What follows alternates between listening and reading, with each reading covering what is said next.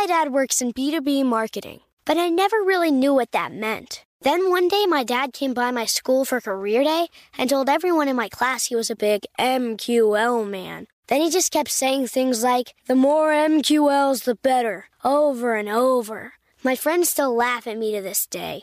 I think it means marketing qualified lead. One thing's for sure, I'll be known as the MQL man's kid for the rest of my days. Why couldn't you just be a fireman or a lawyer? Why? You ruined my life, Dad. Not everyone gets B2B, but LinkedIn has the people who do. And with ads on LinkedIn, you'll be able to reach people based on job title, industry, likelihood to buy, and more. Start converting your B2B audience into high-quality leads today. We'll even give you a $100 credit on your next ad campaign. Go to linkedin.com/customer to claim your credit. That's linkedin.com/customer. Terms and conditions apply. LinkedIn, the place to be, to be. This podcast is sponsored by Cloud Optimizer. As a business owner or IT manager, are your cloud investment costs going up and you don't know why? It's time for Cloud Optimizer. As you migrate your business to the cloud, what you're spending and why you're spending it can get a little hazy. But Cloud Optimizer clears up the mystery and puts the cloud to work for you. Cloud Optimizer starts by analyzing usage patterns, right-sizing resources, leveraging discounts you may not be aware of, implementing automation, and much more. And by reducing unnecessary expenses and maximizing performance, Cloud Optimizer guarantees you a savings of 5 times what you spend for their service. As you utilize cloud-based services more and more, you don't have to lose sight or control of your spend. You can stay agile, streamline your costs, and optimize your performance, plus save significant money with Cloud Optimizer. Make the cloud work for you with Cloud Optimizer. Get a free assessment and find out how much you can save by going to cloudoptimizer.com. Go to cloudoptimizer.com for your free assessment. That's cloudoptimizer.com. It's brand new, Season 2. I'm Marissa Thalberg. And I'm Stephen Wolf Bedeta. And we're excited to be back having bigger, bolder, and always real conversations. Straight from the C-suite front lines of marketing, media, and more. We have great friends joining from people you may know, like Wilmer Valderrama and Bobby Burke. And people you'll want to know. So grab a coffee or, hey, even an Aperol Spritz and come join us on America's #1 podcast network, iHeart. Listen to Brand New on the iHeart Radio app, Apple Podcasts, or wherever you get your podcasts. Hi there, I'm Bob Pittman, Chairman and CEO of iHeartMedia. I'm excited to announce a new season of my podcast, Math and Magic, Stories from the Frontiers of Marketing. Our guests this season show us big risk can yield big rewards, like Rob Riley, the creative head of one of the world's leading advertising firms. I try to create environments where anybody can say anything without any judgment.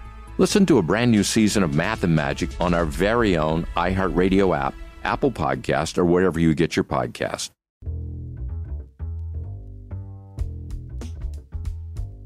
What's up? I'm Laura Carenti. And I'm Alexa Kristen. Welcome back to Adlandia. Alain Sylvain from Sylvain, a strategy consultancy, is joining us today. Before we get into the interview, Laura and I have a little riff.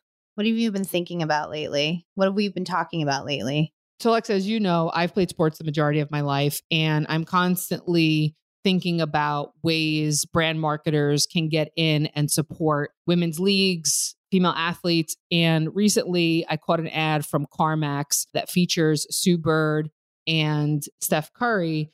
And an example of where a brand not only got in to highlight a narrative and celebrating Sue Bird's accolades, juxtaposed against Steph Curry, but also went a step further and signed on to be an official partner of the WNBA. That type of next step action of not only leveraging media and marketing, but to actually go to the next level and invest in the growth. I think it really brings it back to a conversation we've been having, which is not just how consumers are shareholders, but us as media buyers can think about approaching the work we do through a shareholder lens. And so I think, again, this CarMax example is one in which I hope to see more of. You and I are very different. You were in sports, I was in the arts. So I totally agree in terms of from the marketing advertising side. And I love the kind of perspective as an athlete. I don't think you're alone.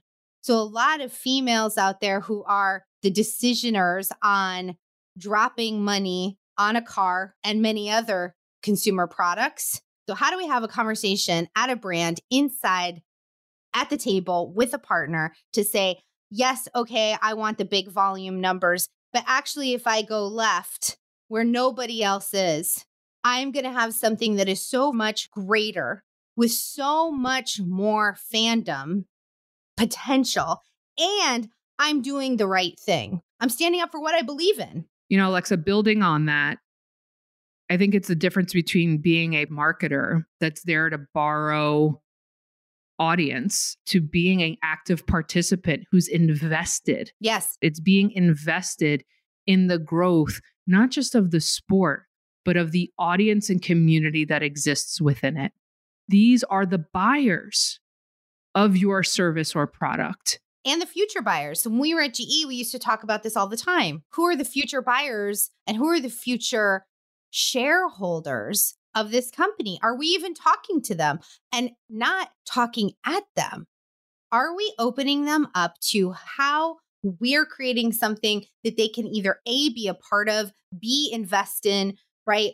To say, not only are we looking for our buyers, that's how you're investing in your buyers in a different way. I would actually say that this is really integral at the top, at the CMO level, to be thinking about this, right? And the buyers on the agency side should be thinking about this on the day-to-day. CMOs should be requiring this type of thinking. And so that when they're sitting down with a media plan, they are not just looking at where they're showing up, they're looking at where they're investing, period. So with that, Elaine Sylvain from Sylvain. We'll be right back. My dad works in B2B marketing, but I never really knew what that meant. Then one day my dad came by my school for career day and told everyone in my class he was a big MQL man. Then he just kept saying things like, the more MQLs, the better, over and over. My friends still laugh at me to this day. I think it means marketing qualified lead. One thing's for sure, I'll be known as the MQL man's kid for the rest of my days. Why couldn't you just be a fireman or a lawyer?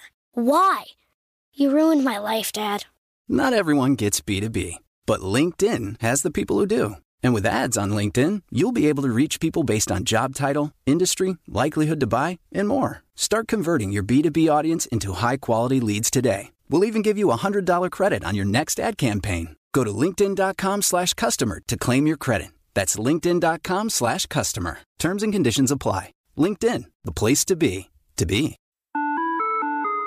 Hi there, I'm Bob Pittman, Chairman and CEO of iHeartMedia. Welcome to Math and Magic, Stories from the Frontiers of Marketing. This week, I'm talking to the one and only Ryan Seacrest. Love the connection to people. I think at the core, what I get excited about, what gets me up in the morning, is connecting with people in an unscripted, unvarnished way. Is getting to say something to them, hear back from them, know that I'm part of the routine. And I look forward to getting on the air. I look forward to it. In these exciting times, we're looking to the math, the strategy and analytics, and the magic, the creative spark, more than ever. Listen to Math and Magic on our very own iHeartRadio app, Apple Podcast, or wherever you get your podcast. If you want to level up your marketing and business knowledge, then look no further than the Marketing School podcast hosted by Neil Patel and yours truly, Eric Siu. It is the #1 marketing podcast in the United States and number 15 on business in the United States. And it has amazing guests such as Alex Hormozi, Layla Hormozi, Cody Sanchez. We pull in these amazing interviews with other people that are not only great marketers, but actual operators. And the icing on the cake is Neil and myself were also operators as well. So we share learnings from the trenches. We share secrets that we otherwise wouldn't be sharing with other people. And we also share other advantages that will help you get ahead of your competition. So all you have to do is listen to Marketing School every weekday on the iHeartRadio app, Apple Podcasts, or wherever you get your podcasts. As the #1 audio company, iHeartMedia gives you access to all. Every audience, live conversations, trusted influencers, and the insights and data you need to grow. iHeartMedia is your access company. Go to iHeartResults.com for more.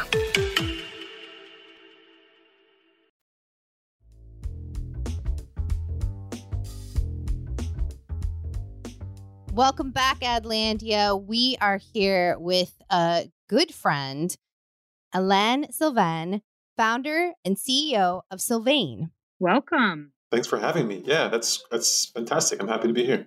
I have been lucky enough to work with you, and I'd love to hear from you, not only your description of Sylvain, but what kind of work you've kind of evolved into over the years. Mm-hmm. Yeah, thanks for asking. You're asking at a good time, too, because yesterday was our 11-year anniversary. So congrats. Yeah, thanks. The answer to that question has changed a lot over those 11 years, but basically, Sylvain is a strategy and design consultancy. Really what we try to do is help companies imagine the future of their products and their brands. And we do that through innovation consulting, so helping companies like imagine what new needs are around product experiences, and also brand strategy. So thinking about, what is the brand, who is it for, where does it fit in the world? It's really all designed to help companies progress and help society at large progress, help the needs of people progress, all that. What's the origin story? Yeah, I don't know. When you start these things, sometimes it's a little bit of the dream of entrepreneurialism, which was definitely my case. Like, I wanted to make something, I wanted to build something from scratch, but also I worked at Mother, which was at the particular time, was like a very avant-garde and creatively driven agency. And so I wanted a little bit of that, but I also wanted a bit of the management consultancy, buttoned up, rigorous discipline, marketing, best practice. And so I worked at a similar place to Sylvain and really felt like if my boss could do this, I could probably do it the way I want. And I convinced a couple people to join me, and those people are still with me. And yeah, that's the origin story. You guys are a B Corp. You're one of the only consultancies that's a B Corp. Why was that important to you? It wasn't right out the gate. It was maybe 4 years ago. But I don't know. I really struggled with the work we do. How do you advocate for brands and advocate for consumerism in a world like we live in now? And is there a way to make our work feel a little bit more virtuous and feel like it has a soul and has a purpose, And the B Lab set up this certification, which is pretty amazing. Companies that live up to a certain standard, and it's not easy to live up to these standards. We applied the first year, we didn't get it. And we have it now. And by the way, you need a score of 80 out of 100 to get it. And we have like an 80.4. Okay, so we barely made it. And that explains your other point, which is that it's really hard for consultancies and agencies to get this certification. They're very, when we did it 4 years ago, there was one other one in the entire world out of the 20,000. And they were a consultancy like ours, and they were focused on the nonprofit space. We work with some pretty serious violators of the environment and some pretty fucked up companies. Can I say fucked up? Yeah. Oh, yeah. You can. So the B Lab certification really helped reconcile, who we were as people, the work we do, and just make sure we're doing right by the consumers we represent, the employees, the clients, all that. And for anyone who's not familiar with that certification, what does it entail? Yeah, they track a number of things. They track like your environmental footprint, like how much impact do you have in the world when it comes to the environment. They track your, how much are you engaged with the local community? Do you volunteer and that sort of thing? And then also, how do you treat your employees? Like thinking about employee well-being and policies and so on. So the thing about us is that we were treating our employees well, but we didn't have policies in place to really hold us accountable to it. So the B certification helps us just really be buttoned up in terms of what is our parental leave policy? Like, of course, we always had it down, but why is it among the best in the world? Like, let's put it on paper. I don't know that it's among the best in the world. I'm just saying, right? Things like that really forced us to just put pen to paper and hold ourselves accountable. Yeah. So Patagonia is the biggest certified B corporation, and they're famous obviously for their environmental footprint. And so we kind of look to companies like that, and Ben and Jerry's, and some of these other companies that are getting a lot of attention these days for making wise choices, and we want to be among that group. Getting the B Corp certification, you talked about holding yourself accountable, working with companies or partners that were doing things maybe that are less than ideal, right, for society, for the environment, et cetera. Has that certification cemented even a way of thinking about who you partner with, like what clients you do take on? Do they have to adhere to something? So we're working on that. We're thinking about whether we need to create some sort of policies to make that, some sort of litmus test for what qualifies as a client. In the work we do, there is still like an internal sort of evaluation you make to determine, who do you want to work with and should you work with them. And that's like that was true all along. And for me, for the most part, it's about companies that are responsible when it comes to environmental impact and so on. But also, like, does it make you feel good? Like, do you want to really be among? And it's a really hard thing to do. The thing I've learned in leading an agency is recognizing, in as much as what you do well, it's as important to understand the areas in which you should not operate. And I'm curious to know, over the last 11 years, what you've learned distracts from the mission, or at least the mission for where we're headed in present tense. Yeah, no, it's a good question. For what we do, and Alexa knows this, what we do, we do a lot of upfront strategy work. So we help build brands and, develop ideas that are ready to go to market. And as soon as we're done with a project, clients are like, let's take it to market. So that immediately they want a creative agency or design agency or something like that. And if I'm honest, we're a strategy-driven company. We do strategy better and among the best in the world, right? That's what we aspire. I'm a strategist, the founder and CEO is a strategist. Over the years, we've developed a pretty solid design capability. And Alexa and I have talked about this too. I wanted to get better, and we're still bringing on people. We have about 5 or 6 designers. So sometimes it's only natural for us to take the brand work to design. Right. But it's always a weird sort of thing. It's like we're building our design capability, but we've worked on some pretty amazing design challenges. So that's just design. The next step, though, like the creative communication side of things, so even potentially even the experiential side of things, like we don't know how to do. So what we often do is clients want us to take that on. Clients want us to own that work because they feel like it's got some strategic foundation and some strategic rigor.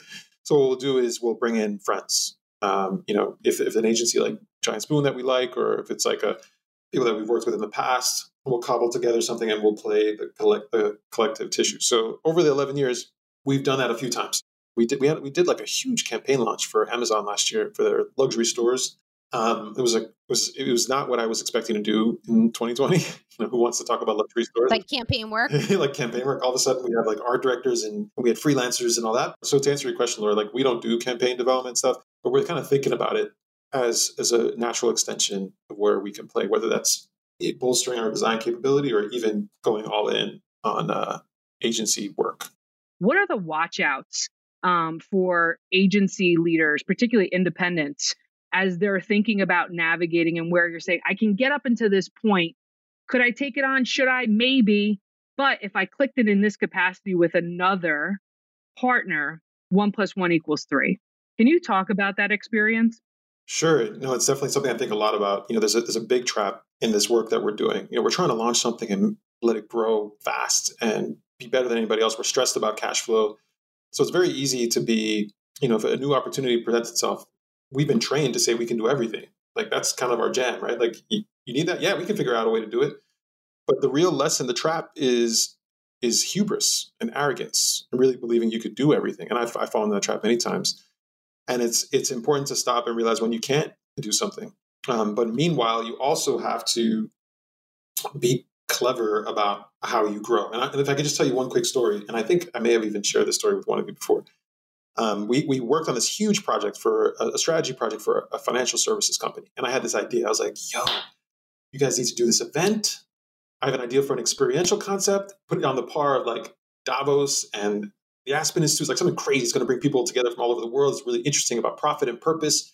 And this is like 5 years ago, before people were talking about profit and purpose. Okay. And the clients were like, and I came up with a name, I came up with a sketch, I came up with a whole concept, right? I pitched it to the clients, and that was the project, come up with ideas, and they loved it. And this is a big multinational financial organization. And they were like, let's go. And they looked at me and they said, we will give this project to you. Go build this event for us. And I was like, what? I was like, I don't know the first thing about events, like putting together an event. I don't know the first thing, how to pull that off. And so I had to go back and say, we can't do it. And that, I think, was a huge lesson for me. It's like, and a very smart lesson is know when to say you can't do something. The clients then asked me to be the play the client on the project and hire an experiential company. So we went out and hired an experiential company, and I got that invoice, and I was like, I need to be in that business. But yeah, that's the trap, I think. Yeah. When I've worked with agencies that don't have a certain capability or skill set. In fact, Laura and I, when we worked together, when I was at GE, we used to think about publishers and media companies like this. We would go to them and we'd be like, this is what you're really good at. These are your best assets. These are the assets we want to work with. And this is how we want to do it. And I think that clients actually need to do that more. They need to do the work on the agency and say, this is why I want to partner with you. This is your special. This is, and Ellen, you and I have talked about this, right? Like, this is your special. This is what you crush at. I need you to keep crushing there. And if you can be a partner to me in other areas and help me get to an agency or someone who can do that other thing really well, I trust you because I trust your taste. I trust your compass. I think that more clients actually need to think about that, because I think it's also really easy to go to a big network and hand them everything. Talk about both of you, actually, Laura and Ellen, right, are with independent shops. There are not a lot of independent shops around, especially post-COVID. Can you talk about the decision to stay independent post the last year of COVID? Independence is a virtue, is who we are. And it allows us to do a lot of really exceptional things. And I have no qualms. Like, I'm very clear about the places I would want to work in my life. And they're very, very few. And also, places I want the people I work with to work for. And so it makes it very easy. There are very, very, very few places where I would feel comfortable working, knowing that we're a certified B corporation. I'm a Black American. Like, minority owned is an important part of how I view the world and who we represent. And if we were to get acquired, that ethos would need to carry forward. And so it's not something I think about, like, let's stay independent, let's stay independent. With that said, we sometimes have conversations and it's interesting and which gets to your other question about COVID. We're out here hustling, like, we're just trying to survive out here. I think the key thing I would say, though, to answer your question, Alexa, is like, we quickly pivoted. We were really, instead of waiting and to see what would happen, like what clients are going to emerge, like what new questions are we going to ask, we immediately started to do stuff. And you'll remember this, like we created like a digital learning school, like a school on how to deal with crisis. We just started making stuff like crazy. We created a podcast. Like, we just started making tons and tons of. I started speaking like crazy. I went, conferences and stuff like that. 2020, we ended up doing not nearly where we wanted to be, but probably better than you thought. Yeah, but it was just a good way to stay busy. When you're talking about hustling, right, and thinking about finding ways to pivot, how do you get further upstream in this moment and not necessarily focus so much on the output, but finding ways to be a strategic partner that's helping organizations, brands, businesses transform their overall footprint? It's really, to me, been about business transformation. And that transformation doesn't necessarily have to be ripping up an entire playbook and starting from the beginning, but finding ways and new moments to provide value that isn't solely rooted in the execution.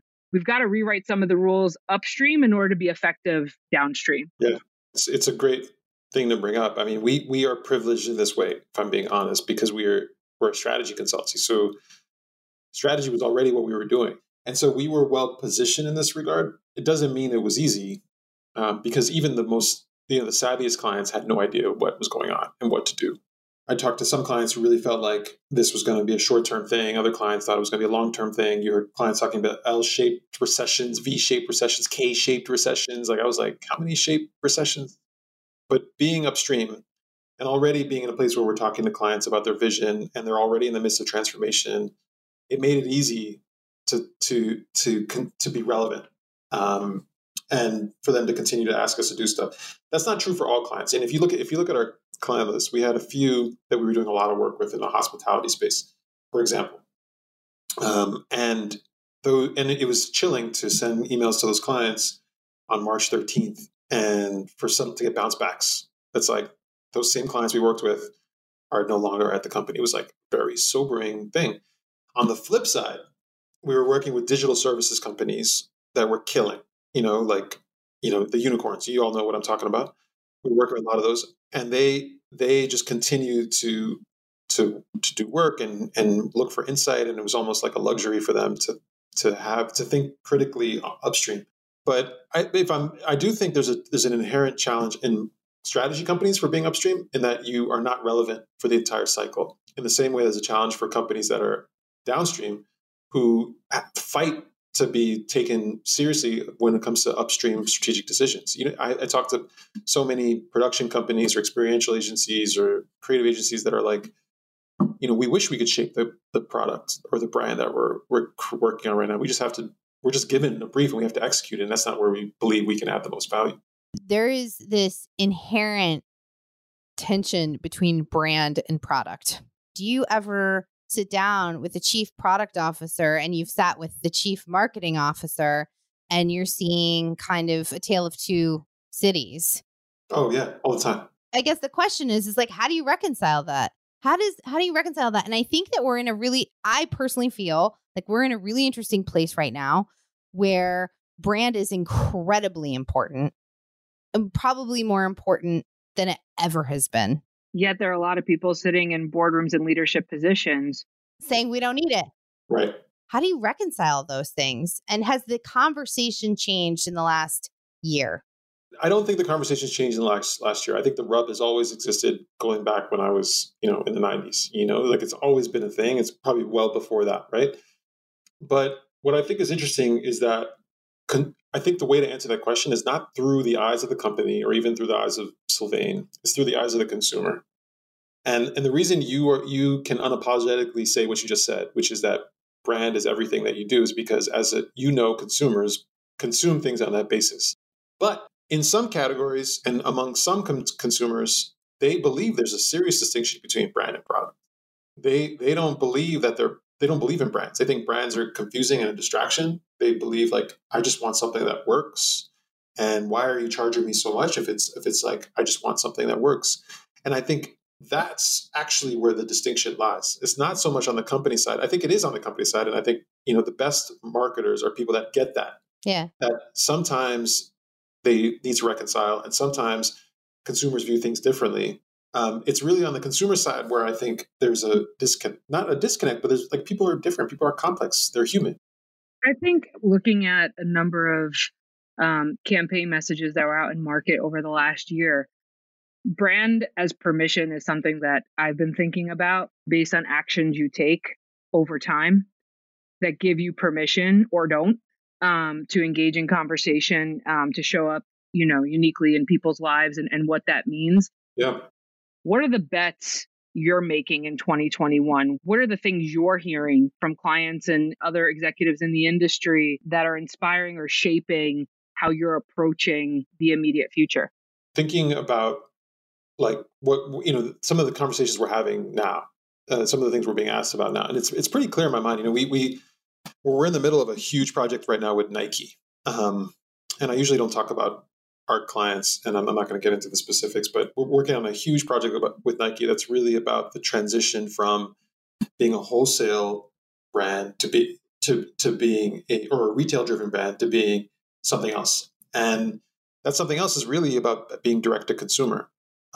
We are getting tons and tons of briefs about how to maximize the one-to-one relationship with consumers. Yeah. So DTC is everything. Subscription is everything. Membership is everything. Premium service is everything. And we're doing that for every client. You look at our client list, every single client of ours is talking to us about, well, now that we don't need retail as much, or now that people are online more, or now that we, as you said, which I think is a great point, like the permission, now that we have permission to play a greater role in the lives of consumers, what does that mean for us? So we're developing models like DTC models. And all you got to do is look around, like, Airbnb, Uber Pro, Spotify Premium, TripAdvisor Plus, it's just, and we're doing that in every single category. We're doing that in luxury, where we work with clients like Chanel and Gucci, and we're doing that in mass retail. We're working with Nike and Amazon. We're doing it in finance with, American Express, and you just, I'm not, this is literally this is like the foundational change that's happening with COVID, where people expect more from brands. They're captive at home. They're willing to spend money in a right way. Brand is product, so they're looking for experiences that are rich. Yep. They want, month, so-and-so of the month club. Like that has a new significance and value now than it, more than it did 2 years ago. So I think that's a big one, Laura. Like the idea of these like one-to-one relationships we're getting asked a lot about. And I don't know that there's an answer yet.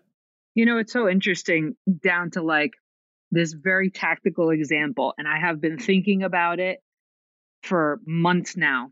I am waiting for the direct mail campaign of the year. Yeah. The canvas has changed. The level of intimacy that you can create and unlocking these things is down to the one-to-one level, to your point. And then the ability to do that at scale through data and all of the other resources and tools we have available to us. I am all in on analog in 2021. Like I was reading something today about, the Amazon box. Yeah. Being the new out of home. Interesting. Yeah. Like thinking of that as a billboard in your house, like that canvas, And so I'm just really interested in how those things can come to life in new and meaningful ways at an individual level, which I don't know in modern media, have we ever had the opportunity that we do now to really leverage that in a meaningful way? Yeah. I mean, people are listening, they're waiting for the first time, right? We're in a marketplace. Marketing was all about interruption before. Now it's a completely different situation where people, their ears are perked up. They know there's some value to come in the mailbox. Not only the analog mailbox, but, I've never heard people talk so much about email newsletters. The past year, people are hyped about email newsletters. Like, what's your favorite email newsletter? Do you know about this newsletter? What is your favorite? The Progress Report by Sylvain. It's a weekly. No. It's of course we have a newsletter. Of course we have a newsletter. We have a podcast too. But you get what I mean. Like, there's a new climate where not only are people paying attention a little bit more, I think people are also more aware of what marketing is. And I'm curious to hear what you both think about this, because there's no mystery anymore. There's no mystery. There isn't like a Super Bowl spot that's going to come out of nowhere. It's going to blow us away, and it's aspirational. It takes us on a journey, an emotional journey. People get how these things work. They have access to these brands directly. They have access to celebrities directly. They themselves are brands. Actually, they present themselves as brands. They have their own logos and they have their own Shopify and whatever. Like, people are brands. So what is the role of like big brand promises these days? And I think because of all that, people are much more open and sober about like brand messages and how to assess them. There's tons of research around Gen Z, right? So, and everyone's talking about Gen Z, how they're going to rip shit up and they're different and they're political. And we can go to Parkland, we can go to Greta. Like, there's so many great examples of how Gen Z's just truly impacting the world. And the funny thing, a lot of people think they have like an 8-second attention span, that they're just, I don't know, with my kid, I have a 14-year-old kid who's like tunes out really quickly. But I read this thing the other day where the author said something about it's not an 8-second attention span. It's an 8-second bullshit meter that they can evaluate stuff super fast and decide if it's good. Alon, I would love to ask this question as you think a lot about purpose. How do we know we're effective or created an experience that is going to have a lasting impact on the consumers and people that we're engaging with through the work that we do? Yeah. So there are a number of ways I would answer that. I think first, just on purpose for a second, like a lot of people think of purpose just means doing something socially good or politically motivated or good for the community, when actually the term purpose and the idea of a purpose is just that you have a reason to exist and you have an agenda, you're doing something, you're up to something. So the point is businesses need to have a purpose that's bigger than themselves. And that's a very generic and big thing and hard to quantify. But when it comes to like, how do brands really know that they're impacting people's lives in this age where purpose and attention and all that is so limited? I think I've seen clients engage in to really prove out and make an rational argument for how they're changing. But this is not rational, though. And the reason I say that is we're talking about companies as organized humans selling things to humans. And that's a very emotional, qualitatively driven thing. And I think the interesting question to me would be like, how do you measure it qualitatively? How do you measure that you're really impacting people qualitatively? Like, how does that work for an investor? I think the answer is increasingly yes. I think the role of companies is much more and more civic and much more of like community driven and political. And as a result, I think the expectations of investors is changing, as evidenced by GameStop. Like the nature of the investor's mindset is changing, where it's going beyond rational. It's still there, of course, because that's how you get your check, that's how you get your dividends. But it's getting to this other place where you're thinking that you're understanding the nuance of brands and the emotionality of brands, and like how it takes time, sales overnight or brand over time, and I think people are increasingly getting that. It leads me to a question, Alon, for you. Brand and brand strategy. How do you think the makeup of a brand now versus a year ago? For me, we always talked about brands needed to have purpose. We always talked about that. But today, I think brands are, in fact, political entities, that they are active political voices in this climate. So it's not about Republican or Democrat, but they are animals of this political beast. They need to have a point of view and they need to represent something. And in a way, when you buy something, you're voting for something. And these brands are part of the democratic process. And they represent their consumers and they need to advocate for their consumers. So that's different than where we were before, where Marlboro Man showed some chest hair and people got hyped and they were like, I want to smoke and look like the Marlboro Man. Now it's like companies are taking a stand and organizing movements and driving traffic where it needs to be and truly advocating for causes. So I think that is something that wasn't on the brand pyramid a year or two ago. And it wasn't just about purpose. Like, again, it's not about purpose, but like, what truly are you contributing to the political climate today? When it comes to health, when it comes to race, when it comes to gender equality, and so on. Where, though, does bravery come in? Are we in a time that requires a different level of creative and business bravery from leaders and brands? Yeah, what a great question. Because I think, bravery is an interesting way to put it, because I think a lot of clients believe it takes bravery, and as a result, they are paralyzed and they're afraid of being canceled and all this other stuff. Bravery, I think, might not be the right way to think about it. I think it's responsibility. Bravery is just a reason not to do it. And it's hard to tell your investors, I'm going to be brave and I'm going to take some risk on your behalf. It's like, well, no, it's easy. I think it's less about bravery. It's more about responsibility. Like if you are in thousands of doors or whatever, or if you have a database of millions of consumers, or if you have the ear of a political candidate, you have a responsibility to advocate for what your consumers care about. And that could be something truly political, like a political agenda, like the environment, but it also could be for high quality experiences and high quality products. And so I think bravery might be a trap, because yes, of course, but it's also not everything. And again, I mentioned I have a 14-year-old kid. So you imagine a lot of this. I'm talking a lot about responsibility versus bravery. Imagine my 14-year-old kid on the playground. He sees a fight in the playground. It would be brave to break up that fight and to tell him, and we can put it in the context, like, be brave and stand up for what's right and break up that fight. Or we can put it in the context of, like, you are a citizen of the world and you have to be responsible for justice, and you just have to do it. And that's kind of how I view the role of brands. It's like, it's not about brave, it's about being responsible to a code that you committed to, whether that's through your consumers or that's in your charter or that's your board. And that's what you're really meant to hold yourself up to. Before you go, we play a game at the end of every episode. Alon, if you could get rid of anything in the world, what would it be? Oh, man. Can it be abstract, or does it have to be like physical? Nope. Abstract, anything. I think bias, if I can put it that way. I mean, and it's not revolutionary, but we all carry so much bias that we inherit and that we are socialized.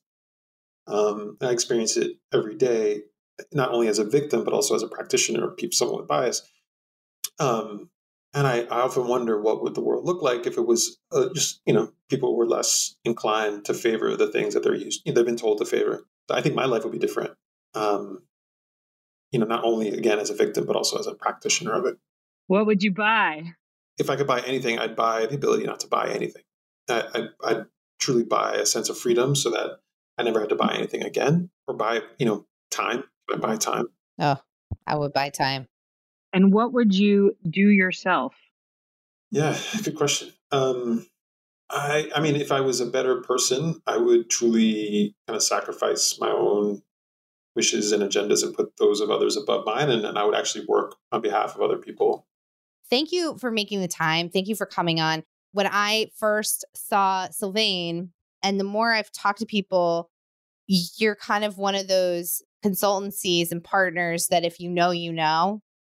And I'm hoping that a lot more people discover you and they get to know. If people want to talk all things Sylvain, product, brand, or anything in between, how can our listeners get in touch with you? Yeah, thanks for asking. And thanks for that, Alexa. It was awesome. Sylvain.co is where you can find us. And yeah, on the internets. So great to get a chance to talk to you. And thank you so much. Hope you'll come back and visit us again soon. Yeah, and I hope to see you in person, both of you, soon. Laura, I could have gone on with Alain for a while. I actually do believe that there is a structure of a brand that is changing fundamentally. But the thing that I think not a lot of folks are talking about is aligning your brand, if you're on the client side, with an agency that has purpose, with an agency that is actually potentially making you better, not just in your creativity, not just in your strategy, not just for you, but also making you better because they are choosing to be better. And I think what Alain has done with, the more tangible example of becoming a B Corp and pushing himself there when a lot of agencies weren't, but also the way he works in terms of really acknowledging clients. What I am going to be doing in the future is really looking at where can I help my clients become more conscious and better and more thoughtful by doing business with me. You are better by doing business with me. Exactly. So on that note, here's to being shareholders in doing better business, Atlandia. Laura, hit it with the list of all of our friends and family at iHeart who have been so good to us and helped us get back on air. Big thank you to Bob, Connell, Carter, Andy, Eric, Gail, Val, Michael, Jen. We appreciate you. Thank you so much for this opportunity. We'll see you in 2 weeks. With the new Dexcom G7, you can achieve better diabetes results without painful finger sticks. It sends your glucose numbers to your compatible phone or watch so you can always see where you are and where you're heading. See how food and exercise affects your glucose, making it easier to spend more time in range and lower your A1C. Take more control of your diabetes with the #1 recommended CGM brand. It's easy to get started today at Dexcom.com. That's Dexcom.com. Dexcom data on file 2023. If your glucose alerts and readings from the G7 do not match symptoms or expectations, use a blood glucose meter to make diabetes treatment decisions. For a list of compatible devices, visit Dexcom.com/compatibility. It's brand new, season 2. I'm Marissa Thalberg. And I'm Stephen Wolf Bedeta. And we're excited to be back having bigger, bolder, and always real conversations. Straight from the C-suite front lines of marketing, media, and more. We have great friends joining from people you may know, like Wilmer Valderrama and Bobby Burke. And people you'll want to know. So grab a coffee or, hey, even an Aperol Spritz and come join us on America's #1 podcast network, iHeart. Listen to brand new on the iHeart Radio app, Apple Podcasts, or wherever you get your podcasts. Hi there, I'm Bob Pittman, Chairman and CEO of iHeartMedia. I'm excited to announce a new season of my podcast, Math and Magic, Stories from the Frontiers of Marketing. Our guests this season show us big risk can yield big rewards, like Rob Riley, the creative head of one of the world's leading advertising firms. I try to create environments where anybody can say anything without any judgment. Listen to a brand new season of Math and Magic on our very own iHeartRadio app, Apple Podcast, or wherever you get your podcast. If you want to level up your marketing and business knowledge, look no further than the Marketing School podcast, hosted by Neil Patel and yours truly, Eric Su. It is the #1 marketing podcast on Apple and number 15 on business in the United States. Now, if you want to listen to interesting conversations with operators that have been there, done that, also with other interesting guests, then listen to Marketing School every weekday on the iHeartRadio app, Apple Podcasts, or wherever you get your podcasts.